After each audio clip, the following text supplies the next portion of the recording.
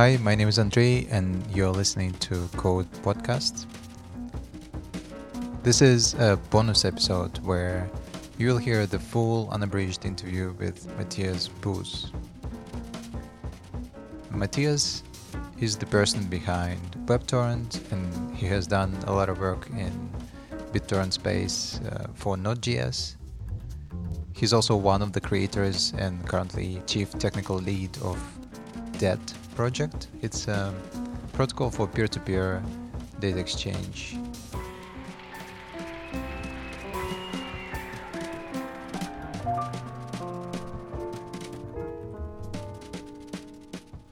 If you're enjoying the episode and if you are getting the value from the podcast, please consider supporting us on Patreon by going to codepodcast.com/Patreon. And to all the current Patreons that are supporting the show, thank you so much. Right, without further ado, I bring you Matthias Boos.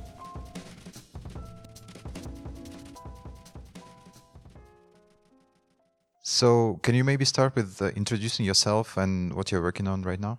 Yeah, sure. So my name is Matthias Boos. I'm a Danish Node.js developer that primarily works on peer-to-peer systems. In the past, I've done a lot of work with BitTorrent. That was kind of my entry into the peer-to-peer world and distributed systems. I wrote a bunch of libraries for Node.js for BitTorrent that enabled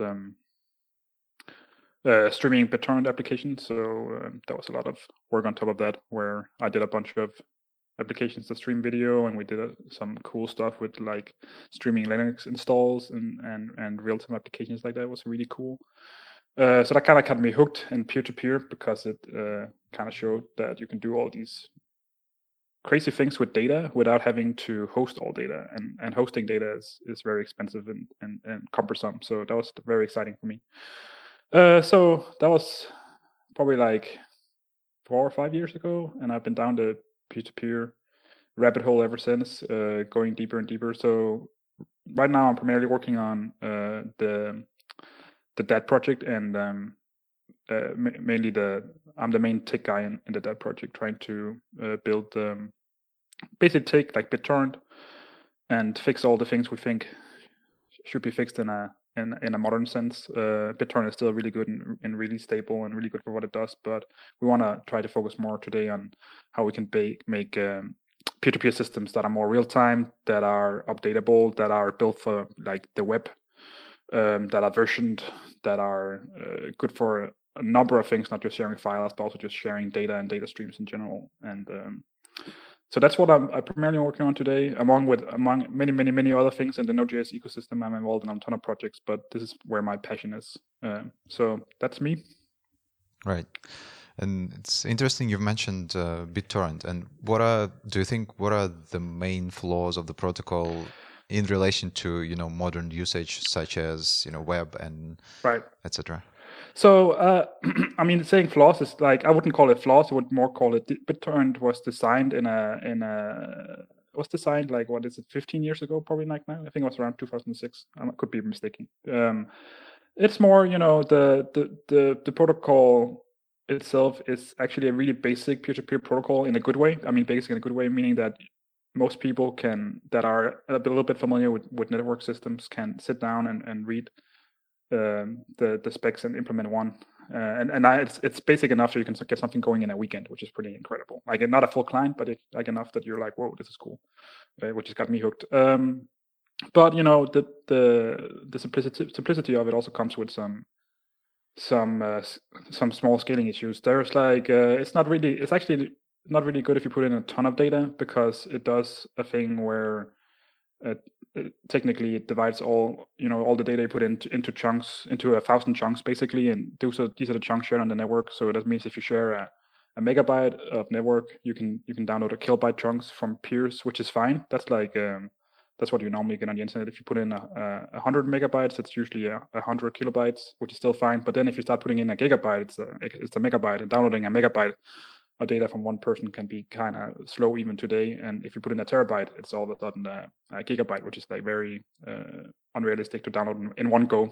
That's like the minimum block of transaction in BitTorrent. So the scaling kind of has, like the data scaling has kind of, outgrown BitTorrent scale. There's like things you can do to improve it, and it's fine. It still works. So just the sheer scale of data has kind of outgrown. It's also it's extremely static, the protocol, which means that it's really, really good for sharing static data. But it's not very good at sharing dynamic data, which means that you can publish a torrent, but you can't really publish an update to a torrent.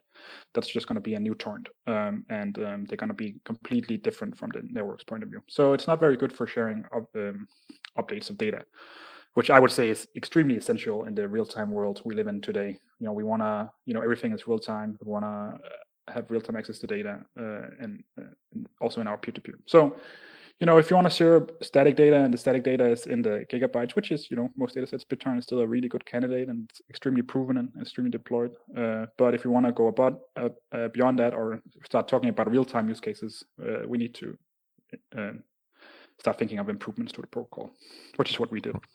Right. And so how would you introduce that in that sense, that context? Right. So basically, from my work with BitTorrent, I got a pretty fundamental knowledge about how everything worked, and it's funny enough that's also backed by Merkle trees. Right. It's just a very non-conventional implementation of a Merkle tree, but that's a whole different podcast. No, so I started with BitTorrent, being more and more frustrated that I couldn't build like things like a chat application on BitTorrent. I couldn't build things like Git on BitTorrent. So along with my friend Max Ogden, we started looking into like building distributed version control instead, in a peer-to-peer fashion. So that had like big file scale. So like kind of like Git with big file scale, and that's kind of how that project evolved originally, and then we evolved it. That was like 3 or 4 years ago also. So it's been through many iterations since then. But so just taking like, trying to take what we think could be improved in BitTorrent and starting from scratch and improving it from the ground up, basically. I can go into some technical detail if you prefer. Yeah, let's go into technical stuff. So if you know how a Merkle tree works, basically, it's like usually Merkle trees just allow you to get a bunch of data out of order and then verify it if you know the root hash of a Merkle tree. So right. You can get a bunch of data, and then you can get some hashes, and then you can kind of reconstruct a path to the root, and then you can check that this piece of data matches a leaf in this tree. It's like a very common algorithm. It's really powerful. That's basically what BitTorrent does, but with a very shallow tree. The tree in BitTorrent actually only has leaves, and the root is just a parent of all the leaves directly. So it's kind of like it's not very. There's not many branches. There's only one branch. And the way it works in BitTorrent is that you basically get this entire tree up front. That's the torrent file. So if you ever had a torrent file that just contains the Merkle tree. So that doesn't scale when you start putting in a ton of data. And a ton of data, I mean, like, what if you had a trillion pieces of data? Then it's like your torrent file is going to be huge, because the hash is usually 32 bytes these days. So 32 bytes times a trillion is a lot of data. So what immediately we started doing is like, we need to have ways of syncing this Merkle tree without exchanging the entire thing up front. So that was like a main thing we had in the protocol in the beginning. So that's like, given that you somehow trust the root of the Merkle tree, we have a protocol where you just incrementally share just the pieces of the Merkle tree you need to verify a piece of data. That's actually much simpler than it sounds. You can do that in one round trip in a network where you have two peers, and one peer has all. Let's for simplicity say that one peer has all the data, and the other peer is requesting a piece of data, but it trusts the root of the Merkle tree. Then the peer with all the data will just send the missing piece, and then the hash is needed to reconstruct the root, and then the other peer will verify it. And it just kind of does this on demand, and then you can do some tricks to make sure you don't send the same hashes twice. So it's really simple stuff, basically. But that's like a simple way to fix the scaling issue with having a lot of pieces of data. Right. So the main premise is that you don't have to have all the data to verify that, if you need just a piece, you can get this piece and Right. you can get all the hashes of other pieces, and then you can verify that actually it corresponds to the Right. root. Right. And that's just mostly like, taking existing literature and like tweaking a little bit and then applying it in a pragmatic context. So that's not much innovation there. It's just like actually doing it, basically. Right. And the cool thing is that means that every time you get a piece of data, at most you're gonna get login hashes to verify it from the peer, because it's a binary tree. So that's not a login. Is usually really small. So it's not a lot of hashes you need on every round trip. So it's very efficient, and you probably so little overhead you probably won't even notice it. So that kind of solves now we can kind of like scale up to any amount of pieces of data we want efficiently. Then the other cool thing we do is instead of expecting the root of the Merkle tree to be trusted, we just trust a key pair instead. And then we use this the person with the private key of this key pair just continuously signs the roots of the Merkle tree as they change as you add more data to the Merkle tree. And that's how we can kind of do real-time updates, because then if you just trust the key pair instead, then when you get a new piece of data, if there's a new root in the Merkle tree, the peer that's sending the data will also just send a signature for the new root, and then you can verify that the new root is verified, and then continuously doing the same thing. All right. So that allows basically to not have the let's just say the link be changed all the time, right? Exactly. So then it's like, and then it's the same swarm, which means that peers that have an old version of the data can still share data with peers that have an updated version of the data, because it's the same key space basically, which is really powerful. That's one of the main things we missing from BitTorrent, and actually also most other peer-to-peer systems out there today, because this makes it very efficient and almost zero cost to publish updates, which is super powerful. You never want to have a real-time system be expensive to update, basically, because then people won't update it. Then they'll think twice about updating. We want to encourage people to just put in a ton of data and keep putting in a ton of data. All right. So it also kind of the way you organize chunks compared to BitTorrent seems more closer to the Git infrastructure. Is that so? I would say it's a combination. So one of the things, in my opinion, that BitTorrent did really well and that we kind of lost along the way in newer systems is that BitTorrent has a really simple way of addressing data, which means it just uses a simple numeric system to address data. So it just, it takes, if you wanted to share a terabyte of data, it just chunks that terabyte of data into some chunks, and then it takes the first chunk and calls that one 0, the next one 1, 2, etc., etc. And that's how you address them. You say, I want to have chunk 1, I want to have chunk 2, I want to have chunk 0. So the really powerful thing about this this kind of addressing is that it's extremely efficient to pack a bunch of numbers. So if I wanted to send you a digest of which chunks I had, let's say I don't have them all, you can pack these chunks, if they're just simple numbers, into what's called a bit field. And a bit field is just like, you have a string of bits, and 1 bit means that you have the corresponding chunk, and a 0 bit means that you don't have it. And bits are small. It's just there's 8 bits in a byte.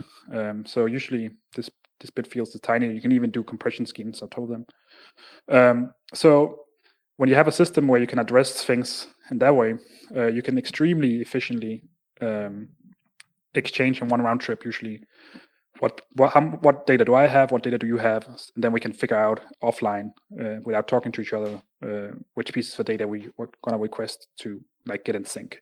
So that's super powerful, and that's something we kind of missed in newer systems, where we tend to, on the network level today, in my opinion, do too much addressing by hashes, which is fine in an application, but in a network it's very inefficient because hashes are pretty big in this. So it's like 1 bit versus a 32-byte hash.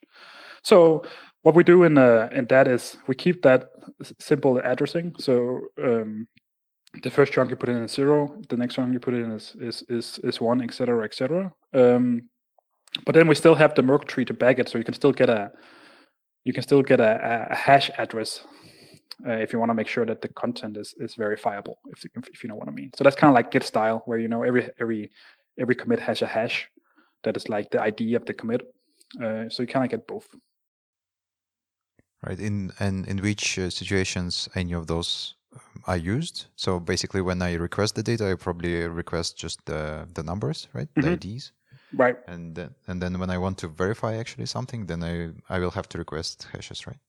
Yeah. So when exchanging data, you just use the numbers to kind of get the data, and then you use the hashes to verify the data as it's coming in.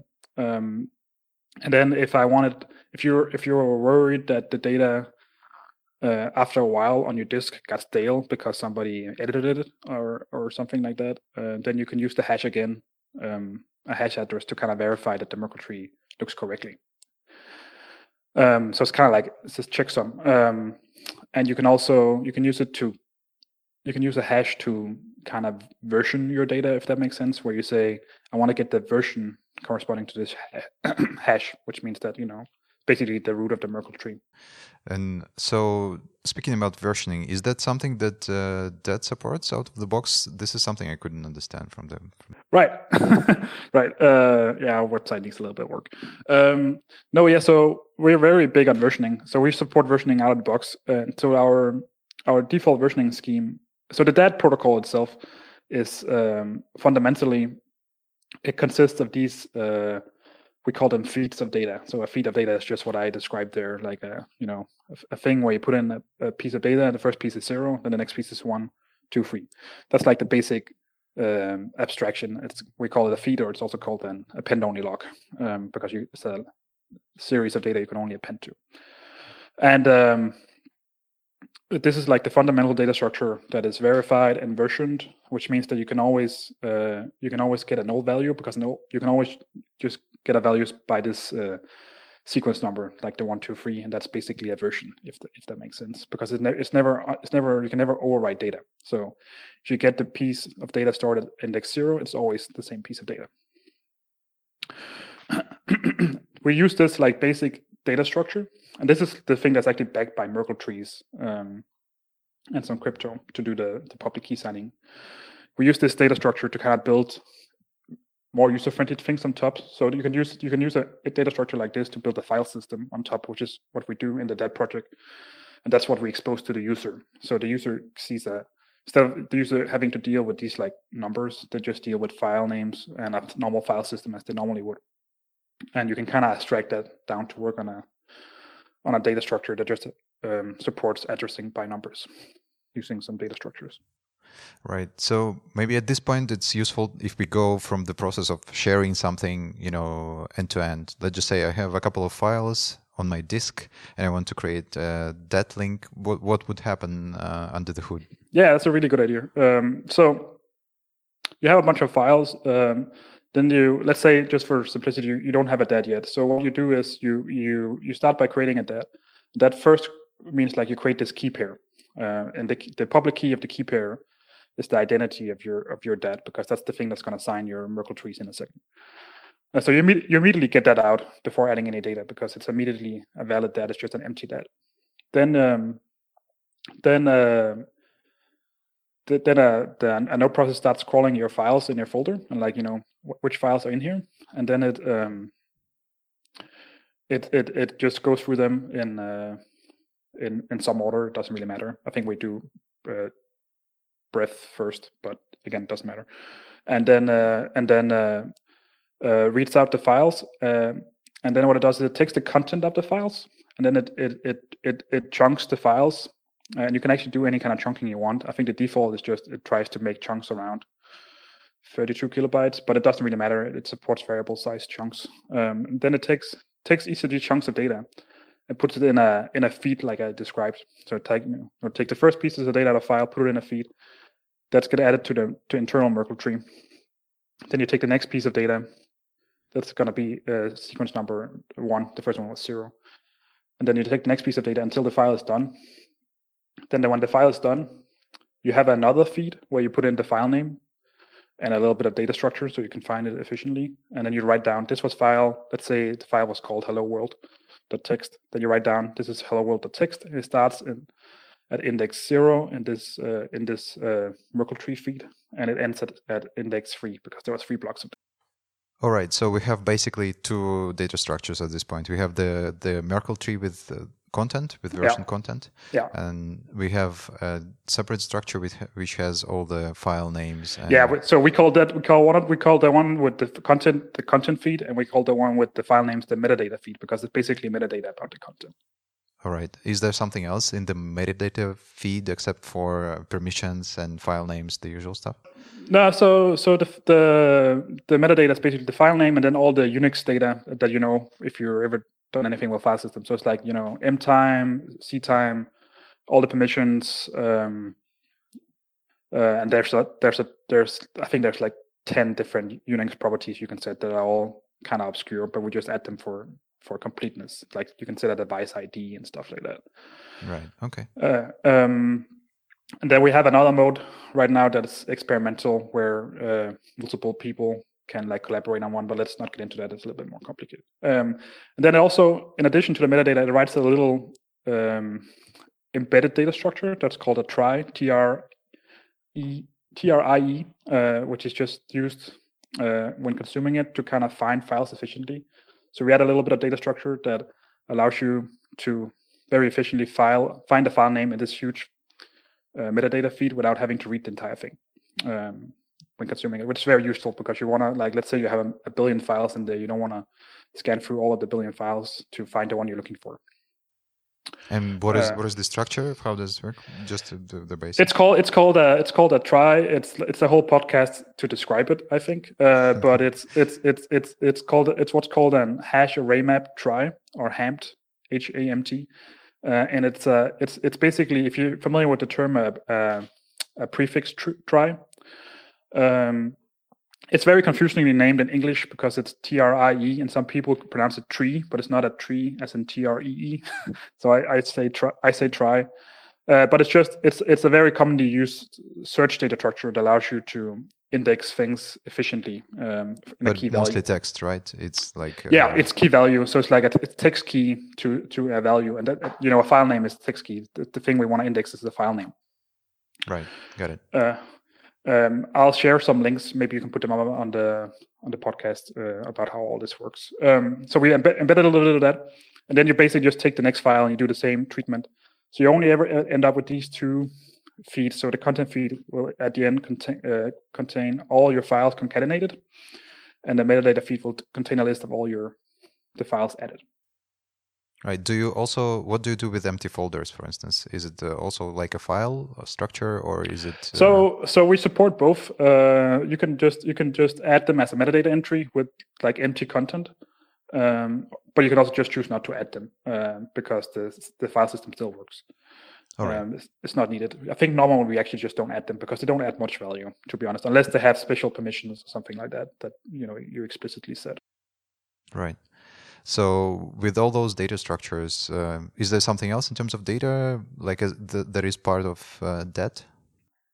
So this is basically the main ones, because that we also tried to not do too many things at once. So you have these 2 data structures in there, and then there's a network replication protocol that allows you to exchange this data efficiently, like I tried to describe earlier, almost BitTorrent style.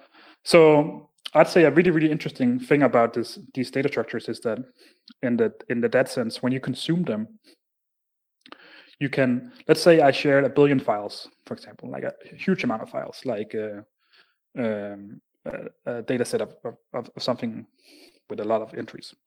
Then the DET protocol allows each of these feeds to be replicated what we call sparsely, which means that you can replicate them without replicating the entire thing. You can just be like, I want to get this piece of data and this piece of data and nothing else. So the interesting thing about the data structures is that it allows you to kind of say, I want to just pick this file by file name, and I only want to get that one and nothing else. And you can actually replicate that in a peer-to-peer fashion, where you exchange a few messages and then you only get that one file name, and then you only sync that content of that one file name. So even though you have a DET containing like billions of files, you can very efficiently only sync one file, only parts of one file. So that's a really powerful metric. Right. But I thought BitTorrent also kind of allowed that. Yeah. So so that's one of the really cool things about BitTorrent. That's also what I meant by right. BitTorrent is still cool. But this allows you to do that in a real-time data set where you keep updating it. Oh, right. Yeah, that's very cool. So that's what I meant by BitTorrent is still like really valid, and that's like hasn't outlived its usage. It's just we want to continue to improve it by adding these like modern features. All right. And so how does the network discovery and kind of the construction of the network happen? Right. Yes. So the data set is identified by this key pair, the public key of the original key pair, and the public key is just a 32-byte identifier that we use elliptic curve keys. We use EC25519 if there's technical listeners. So you take this public key. This public key is like the identity of your data set because that's the one that keeps signing the Merkle tree. And here we actually do a really interesting thing, I think. So instead of just when you have a network, you kind of need like some sort of topic to describe your data so other people can find you. You need something to share so other people can find it. So we use the public key for that. So let's say you made a huge data set and you get this public key. It would get printed out to your terminal or in your program as a hex string. And you would send it to me, kind of like a magnet link in BitTorrent, if you've ever seen those. And I would put that into my client. So the interesting thing is the way they found each other is that there's a built-in DHT, and also there's some DNS servers we use, so we have redundant discovery. So what is getting announced on the DHT and the DNS servers is actually not this public key, but a hash derived from the public key. So we take the public key and we derive another hash and using an HMAC, and you announce that to the DHT with your IP saying I'm sharing this data set, and I do the same thing. And then we both ask the DHT, we find each other, we connect, we try to do some hole punching magic here so we can connect even though we're behind firewalls, which is really important in peer-to-peer systems. Then when we connect, we do a small crypto handshake to kind of prove that we actually had the original public key also, because we only know right now that we have the hash of the public key. So we do a crypto handshake to prove that we have the public key behind the scenes, which means that if you're trying to fake that you had the key, basically, if you send me your key of your data set but you haven't sent it to anybody else, we want to try to make sure that nobody in the middle can intercept the data. So after proving this, we do a end-to-end encrypted exchange of the data that kind of relies on us having that public key exchanged, and then we exchange the data. So that basically forms what's called a capability system, where the public key acts as a capability, meaning that you have to have the public key to get the data. So that's really powerful, I think, because it's like there's zero UX cost to this, like there's zero user cost to this, because the user has to get the link anyway. But it means that you can, in a somewhat private context, if you try to keep your link secure, then you know that you can send data securely. So if you wanted to just back up a bunch of data to a server and you just control the key, then you can make sure that nobody in the middle is intercepting your data, which is not something you cannot trust in BitTorrent, for example. In BitTorrent, anybody can get your data by just crawling the discovery networks and like trying to connect to people. That's how a lot of people get in trouble with BitTorrent for sharing illegal content, because there's a bunch of lawyers just crawling the discovery networks and seeing what's being shared. So it's not perfect privacy, but it's pretty okay, and it's, like I said, there's no cost to doing it. So we really think this is a really good idea. Right. And so, is there any part of the internal workflow that we forgot? So we've covered the initial sharing, the creating of the debt, and then kind of the building of the network. Right. So I think something that's really interesting. I think this kind of covers, in very broad terms, how things are working. I think something that's really interesting is that we tried to build this as a modular stack. And what I mean by modular is that we try to make every piece of the system as independent as possible from the other pieces. So at the bottom, we just have this append-only log or feed abstraction that just allows you to insert pieces of data. And we originally built this with we wanted to share files, but you can actually put in any kind of data that fits into this abstraction and share it on the data network. And a ton of people built a bunch of very interesting things on top of this abstraction that had nothing to do with files, which I think is a really positive sign. So if you think about things like a chat application is basically just like a feed of messages being appended, right? So that's a really cool everyday application you can build on top of an abstraction like that. That has nothing to do with files, and that's real time. There's another one that's yeah, I guess all kinds of APIs, right? Like REST APIs and real-time WebSocket APIs. Exactly. It's basically just if you have something that's a message API and you want to make it persistent, then you can use an abstraction like this, and then you get all the integrity checks from the Merkle trees for free, which is really powerful. Right. Is there any kind of interesting application that you have seen that is, I don't know, worth sharing? I think the most mature one I've seen. There's a ton of different applications of various maturity. It's actually surprisingly easy to get started building these things because if you write Node.js applications, because it's just some modules and 20 lines of code you'll get going. I think the interesting ones right now is there's a browser application that's being built on top of this called Beaker browser. That's a fully featured browser like Chrome that supports browsing the data links as normal websites, which is really interesting idea because they kind of takes this real-time idea and puts it in a web context where people can just sit there and publish websites by having files in a folder, and they just get automatically updated on the web and with built-in versioning, so you can kind of check out how a website looks over time, which is a very powerful idea, I think. And that's a very finished product and very polished in a way that a lot of projects, the stage that many projects don't get to. So it's something I actually use the browser as my normal day browser. It's that good. It's really impressive. Then there's a project. Oh yeah. Yeah.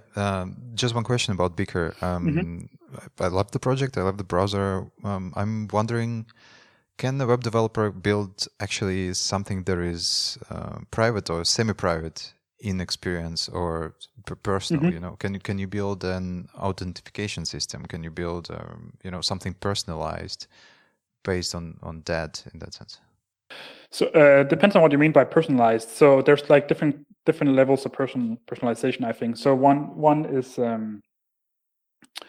it's just can you build a DAT that only X amount of people can access, but they all see the same thing. That's one of the things we're working on making better right now. We're adding a mode to it where you can kind of say only replicate my DAT with these people, and these people being identified by some sort of crypto identity, like a key pair. That's not something you can do right now, but it's something we're very eager to get out, that we're hacking on at the moment, because that's really powerful in terms of then you can have a company just having a private DAT, and you can invite people and you can kick people out as they come and go. So, and then there's the other one level of personalization, which is kind of like somebody running a website where people have accounts, not just their personal accounts, I guess. And you can actually do that on Beaker websites. It's just you have to think about it a little bit differently than we're used to, because it's peer-to-peer. So we're used to thinking about accounts as something that lives on another person's computer. Like when you log into Facebook, you're logging into a Facebook server and all your data lives there. In a peer-to-peer world, you have to think about it very differently, as in all the data lives on your computer and your control of your computer, and everything the service provides you is something you download and run on your own data. And that's how that's the change in systems. So basically a site like that becomes more of a skin on your data than than anything else. I actually think that's a really good model, because that also means that we get back to owning our data, and like things like the Facebook data leaks become much harder to have in practice, because all the data is distributed by yourself. But at the same time, it's kind of harder to do aggregations, right? For instance, if you want to collect data from, I don't know, all over the world and then present it to a small group of people, it makes it harder. But I guess it's the purpose. Yeah, I mean, you can still do that. It's just much harder, and it's much more opt-in, which I think is a good thing. I think the problem today with all the centralization is that all the aggregation is not opt-in. It's just more like you're trusting somebody won't do it, but over and over and over again, it is shown that people just do whatever they want behind the scenes. So you can still build systems like that, where you say, I can run an aggregator on the peer-to-peer network, and the way that would work is I would tell you to send me your data. And sending here means that I would run a peer-to-peer socket where you can send data to me, and I would add it to my data set, basically. And I would write, this data set came from. Also publish the data sets if people wanted to verify the aggregations, assuming it's public data. So it's much more opt-in in that sense. But like the main mechanics of sharing are much more decentralized, which is a good thing. Right. Yeah, that makes sense. What kind of applications do you think people can start building with that? Or like, what are the frontiers? Let's just say, what is the infrastructure layer maybe that needs to be present in order for the protocol to take off in your mind? Yeah, so I mean, I say this a lot when I do conference talks about peer-to-peer systems. The main thing with a peer-to-peer system is that it's not very fun if you're the only peer. Like peer-to-peer kind of implies two people. Otherwise, it's very centralized, just on yourself.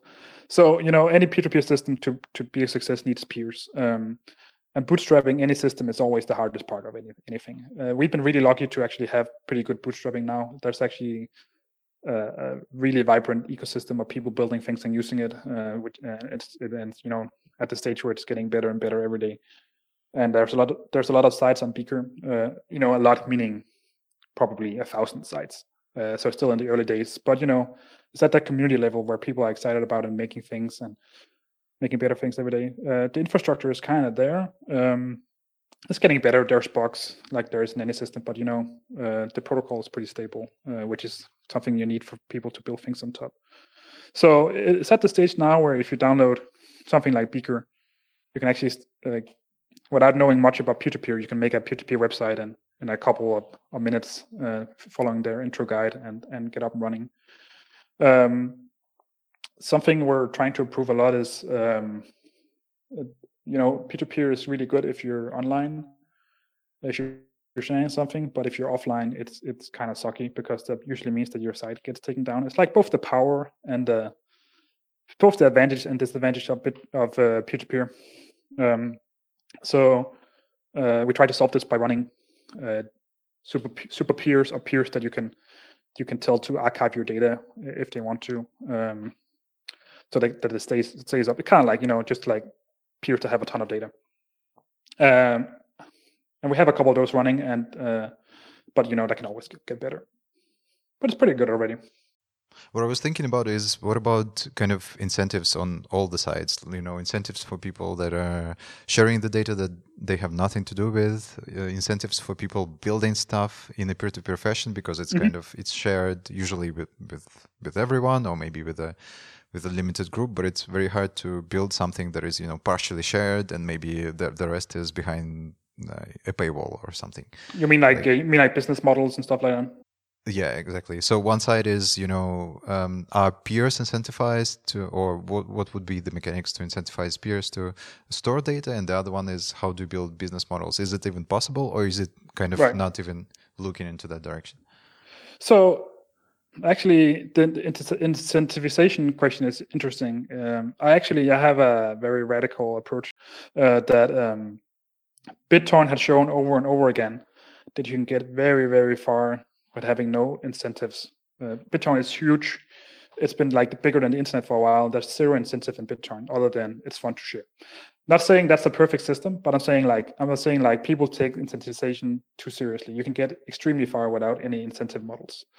And we're at the stage now where we have more storage capacity being offered to us than we have things to store, because libraries, universities actually have massive amounts of data they're willing to offer up for people archiving interesting things. There's things like Internet Archive that have massive amounts of data. That has not been that a big of an issue to find people willing to back up data. It's more having the tools that allows them to easily back it up, to be honest. So like having the tools that says, hey, I'm super interested in space data, so I'm willing to offer up some space data for free because I have a huge disk. Most of us have a huge disk. That's actually pretty powerful. So I'm not a big believer in having to incentivize that part. I am a big believer, however, in enabling business models on the peer-to-peer web, because without any kind of commercialization, it's not gonna take off as a competitor to the normal web, because it's not gonna sustain itself beyond a small ecosystem. But we have to rethink business model. You're completely right about that, because the big centralized data hubs just won't exist, I think, in peer-to-peer. I'm sure if somebody would try to build them, but I don't think they would be successful. There is, however, a bunch of very easy things you can do to make business on the P2P web. There's things like just straight up making commodity services, like offering to share websites for people for money, offering to like keep uptime. That's the simple ones that we always tell people about. There's also a huge opportunity for a service economy, I think, on the peer-to-peer web, where you offer up peer-to-peer systems that provide some sort of service, like you see on the normal web. Like that could be anything from a service you can send your accounting data to, and it indexes your accounting data into a format easily digestible that you can download and stuff like that. So there's a huge opportunity for services, but without having centralized data in the same sense we've been used to. Right. What are some of the challenges that you are working right now in the protocol itself? So the DAT protocol has been, it's pretty good at what it's been doing for a while. There is some scaling things we found as people have been using it that we've been fixing.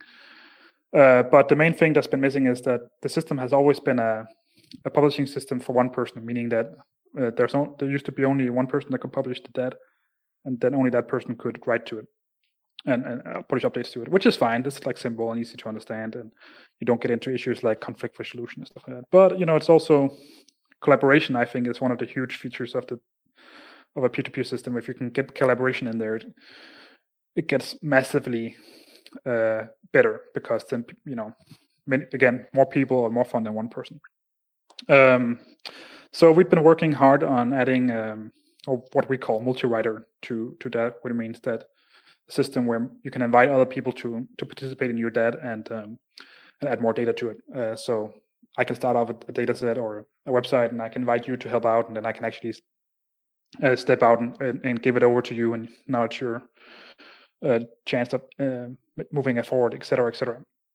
So that's something I've been working on personally for the last year, and 3 weeks ago it went out in alpha, and it's about to go out in a beta, and will probably go out in the protocol pretty soon. So that's super exciting. I'm very excited to see what people will build with this feature. Sounds amazing. And usually with this kind of systems, the first question that comes up, what about conflicts resolution? And right, which route did you take?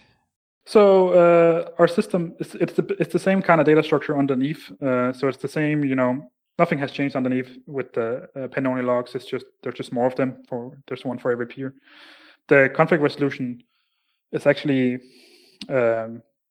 it's like one of those hardest problems in distributed computing, because there's no good solution. It's all about trade-offs.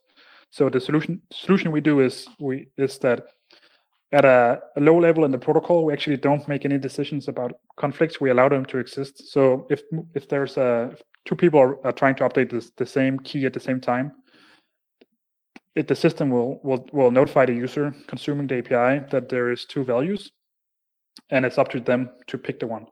And then we we publish a bunch of strategies as modules that you can use to pick the one you want. Normally, for example, if you trust the people you're collaborating with, remember this is only the people you explicitly invite to the DAT can write to it.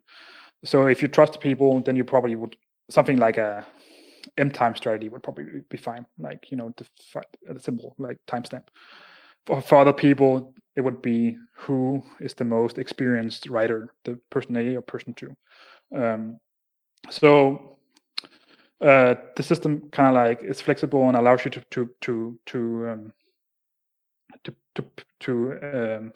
put in any strategy you want. Is it decided on the client level, or is it then published to the network as the final truth somehow? It's designed on the client level. So the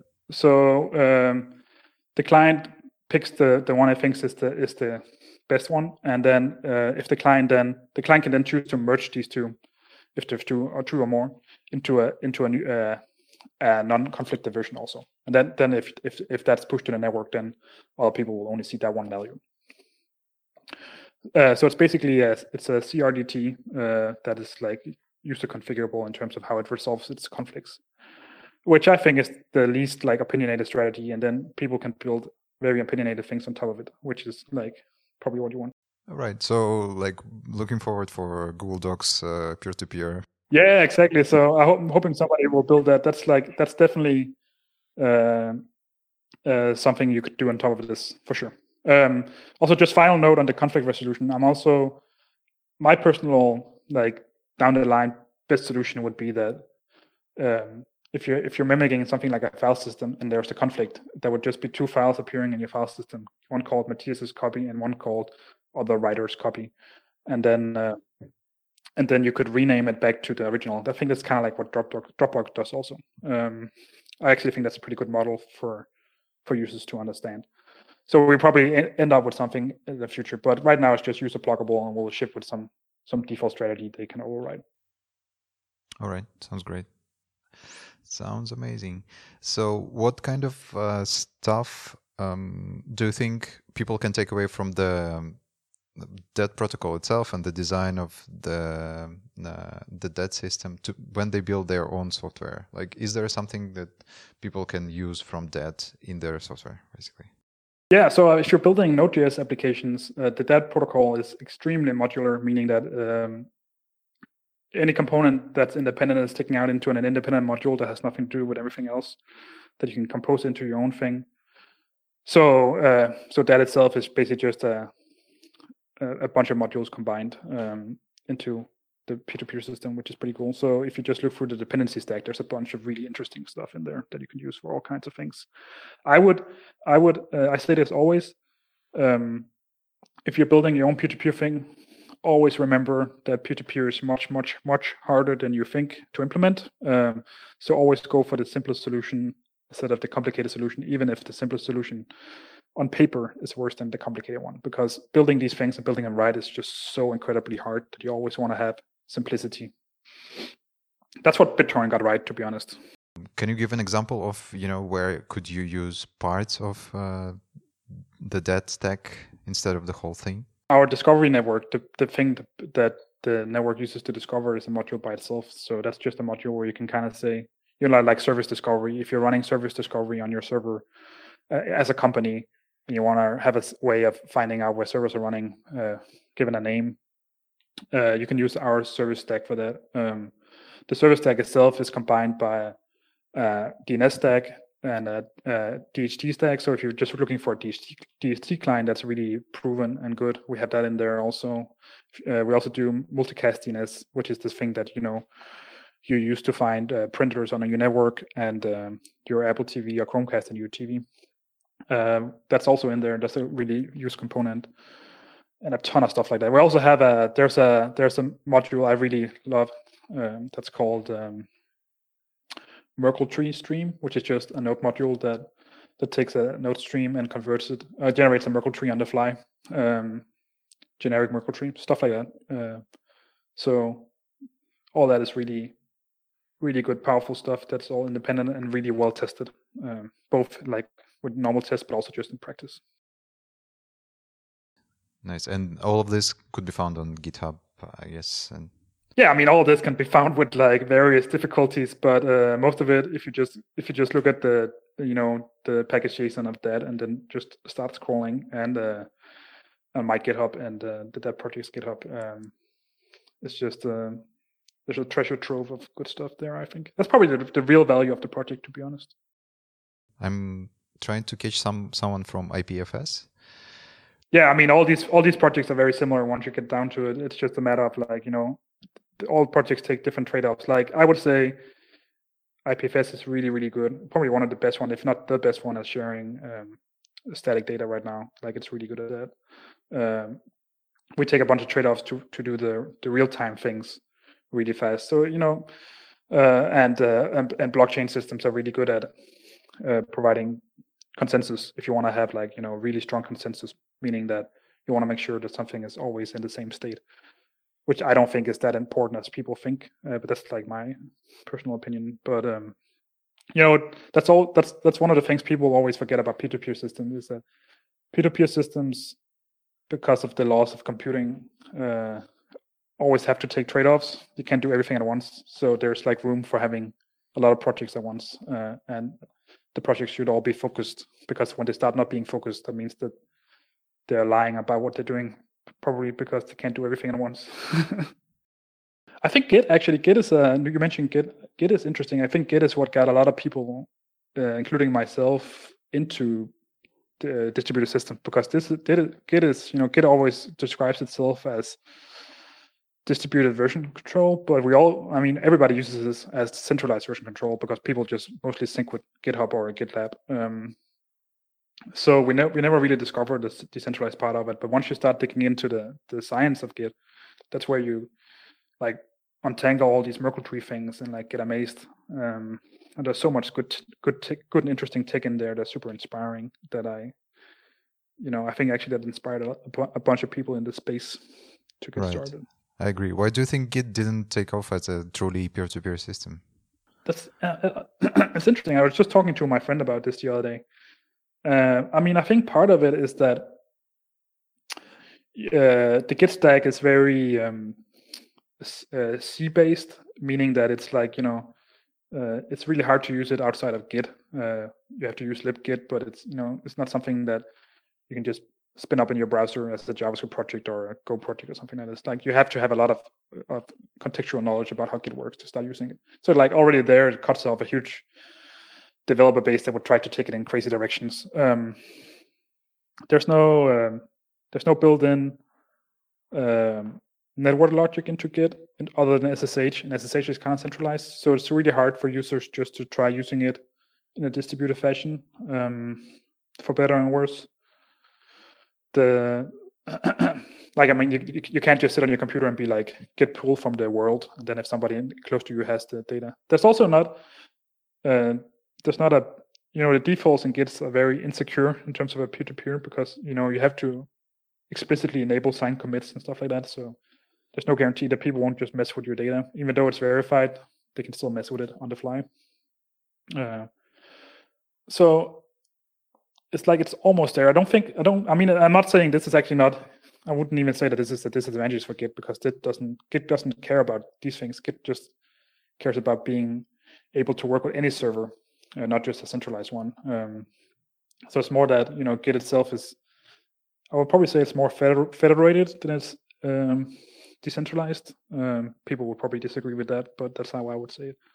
Meaning that it can work against a bunch of different centralized hubs. It's not bound to one. But the dream that we would sit and pull from each other on a local network just doesn't happen, because of silly things like not being able to remember people's IPs and firewalls. Right. Yeah, I agree. It's kind of the use case was just from the very beginning, I guess, different. It wasn't built to be a decentralized, file sharing system. It was kind of built as a version control system. You share code with only a limited number of peers. It's not for everyone, and so on and so forth. But I'm sure if Git was built today and with a npm mindset where like all the components would have been npm modules, I'm sure like there would have been 50 very interesting peer-to-peer modules being spun out of that in terms of like Merkle trees and stuff like that people could use to build really interesting systems in a peer-to-peer. So you think it's also kind of a cultural thing that we were just not mature enough in that sense at the time? Yeah, I think it's cultural and also like, timing. We had different problems back then. Peer-to-peers, I would say, also peer-to-peers only now starting to get mature in terms of infrastructure and not just like sharing files, but actually as a replacement for existing infrastructure. We're only now at that point.